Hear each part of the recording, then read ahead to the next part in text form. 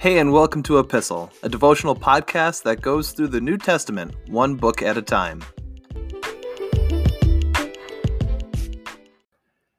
How's it going, everyone? We are in the Gospel of Matthew today, chapter 21, starting in verse 28. But what do you think about this? A man with 2 sons told the older boy, "Son, go out and work in the vineyard today." The son answered, "No, I won't go." But later he changed his mind and went away. Then the father told the other son, "You go." And he said, "Yes, sir, I will." But he didn't go. Which of the 2 obeyed his father? They replied, "The first." Then Jesus explained his meaning. "I tell you the truth, corrupt tax collectors and prostitutes will get into the kingdom of God before you do. For John the Baptist came and showed you the right way to live, but you didn't believe him, while tax collectors and prostitutes did. And even when you saw this happening, you refused to believe him and repent of your sins." We have another parable from Jesus here today. And again, it's always important for us as we look at parables to look at who the audience is that Jesus is talking to. And he's picking up right where he left off with the leaders of the Jewish nation, these elders, the teachers of the law, these priests and Pharisees and Sadducees have come up to him and started to question his authority. And these are the people he's talking about. And he says this parable directly to them. And he is trying to teach them a lesson that faith is what matters. Living out faith and obedience to God is what matters. It is not about your spiritual or genealogical status at all.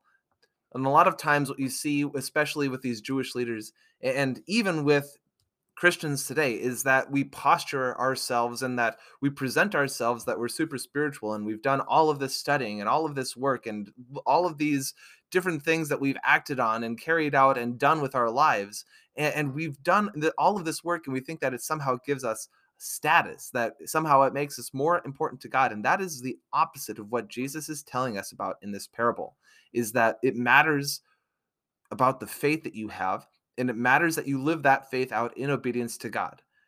We have to look again at the status of the Jews, and this is something that we've seen all throughout Jesus' ministry, and not just in Jesus' ministry, but also in the ministry of John the Baptizer. The Jews love to trace their ancestry back to Abraham, and as they do that, they're able to trace, and think about that, right? How far back can you trace your ancestry?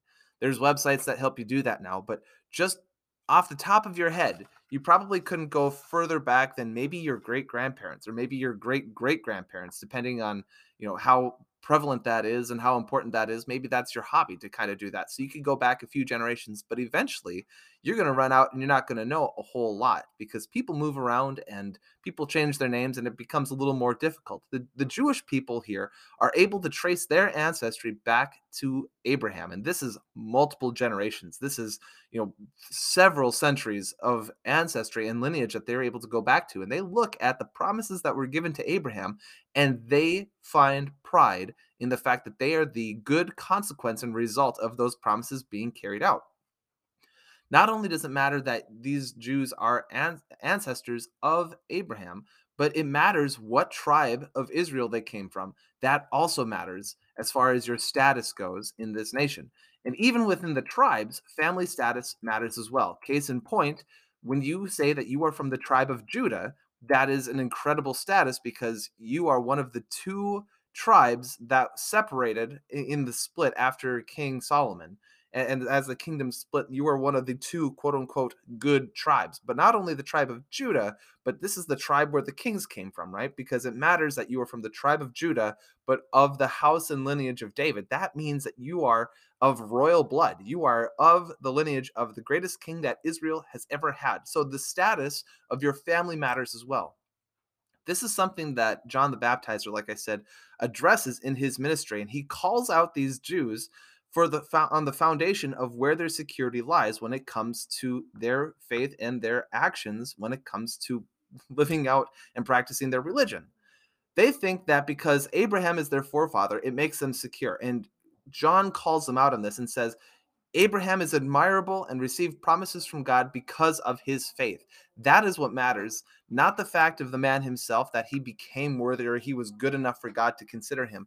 Abraham had plenty of mistakes. He made plenty of mistakes, and you can read about that in Genesis. Just look through, just give a cursory glance at Abraham and even the people that came after him, like Isaac and Jacob, and you'll see that these people are not extraordinary people in and of themselves, but they believe, they live a life of faith.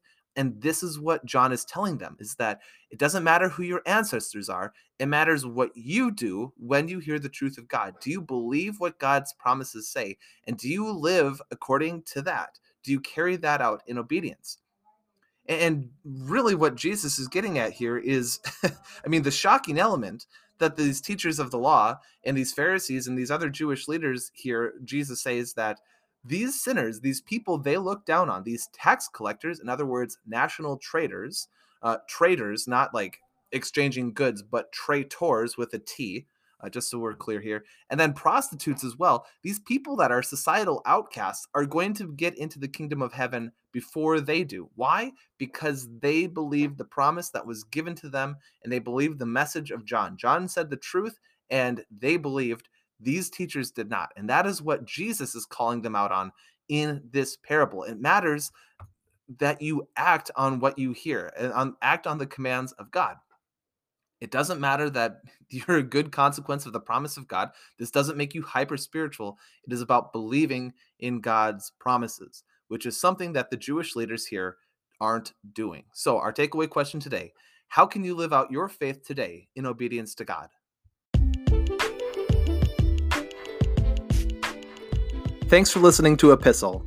You can find, follow, and give feedback on our Instagram page at @e_pistle. You can find all of the episodes for this podcast wherever you get your podcasts, and please feel free to share them with a friend. Thanks again for listening, and we'll see you in the next episode.